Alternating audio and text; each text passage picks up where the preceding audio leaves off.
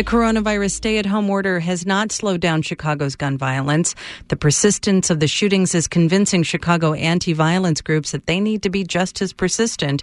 But like almost everything else, COVID-19 has dramatically changed the way these groups work. WBEZ's Patrick Smith has more. When there's a shooting in his part of Chicago, Terrence Henderson often heads to the hospital. As a violence prevention worker, he knows that's a good place to try and slow down an escalating gang conflict. A person that's at risk, is most vulnerable state, is in the hospital when something has happened to them. You know, people don't really get it until it hits them directly. You know what I'm saying? You gotta hit them with consequences. Like, these are the consequences for what you're doing. If you like this, then keep doing what you're doing. But if you don't like what you're feeling and how you're feeling right now, then you got to change. But with the coronavirus pandemic, hospital access is shut down, and that kind of bedside intervention isn't possible. And there are other problems. Henderson usually walks the streets of Pullman and Roseland communities to get young men out of gangs. He and other anti-violence workers are trying to do some of that on the phone or via text. But building trust is best done face-to-face, and social distancing is making it really hard. You know, we don't engage guys the same way. There's no handshaking or high-fiving or dapping or hugging. You know, we walk past, we speak, you know, we may toe tap each other, but we're not getting the everyday vibe of just being able to talk, congregate with people. Like, that's what outreaching is about, the interpersonal relationship building. Beyond the limited contact, the coronavirus shutdown has practically eliminated the services that outreach workers like Henderson can offer.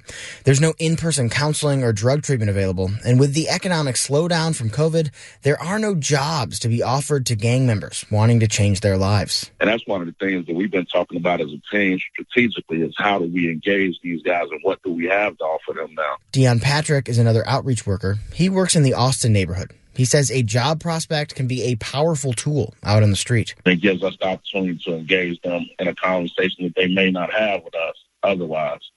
So it's definitely taken away from us being able to do the work that we need to do. Despite the stay-at-home order, Chicago Police Department data shows shootings are up 10% compared to the same time period last year. We still have to be out there. We still have to show that presence, because the violence is the disease that's really taking us out. People still getting shot every day, so we can't take our foot off the gas. Meanwhile, other elements of violence prevention, like everything else these days, are being done on Zoom. If you can access the chat feature. Good morning, Red. Almost 36 people, many of them ex-gang members, logged into a recent Zoom meeting held by the Metropolitan Peace Academy. It's a training for street outreach workers to learn how to successfully intervene in street conflicts. Because they got guns. They covered interrupting gang violence, changing community norms, and they gave each other tips on doing the work during the stay-at-home order. Any examples on how you may have mediated any type of conflict during this COVID-19 coronavirus crisis? That's what we're looking at. Any other stories out there? Any examples? I ran into two individuals. True story, y'all. I ran into two individuals. Outreach worker Danelle Gardner told the class about a recent experience he had near Roseland Hospital, a COVID-19 testing site. Gardner described seeing two rival gang members pass each other as each was taking an elderly relative to get tested. Gardner had talked with both of these guys before to try and broker some kind of peace, but hadn't been able to get through to them. Now they were face to face. So they saw each other.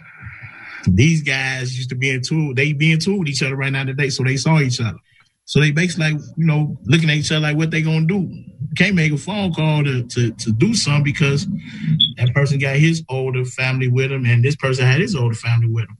So I actually sat back and watched them peace out with each other. Gardner wants to build on that moment to create a broader, lasting peace. But that's tough to do while social distancing. Despite the obstacles, Gardner told the group he was going to try and connect with the two rivals again. We got to chime in right now. Patrick Smith, WBEZ News.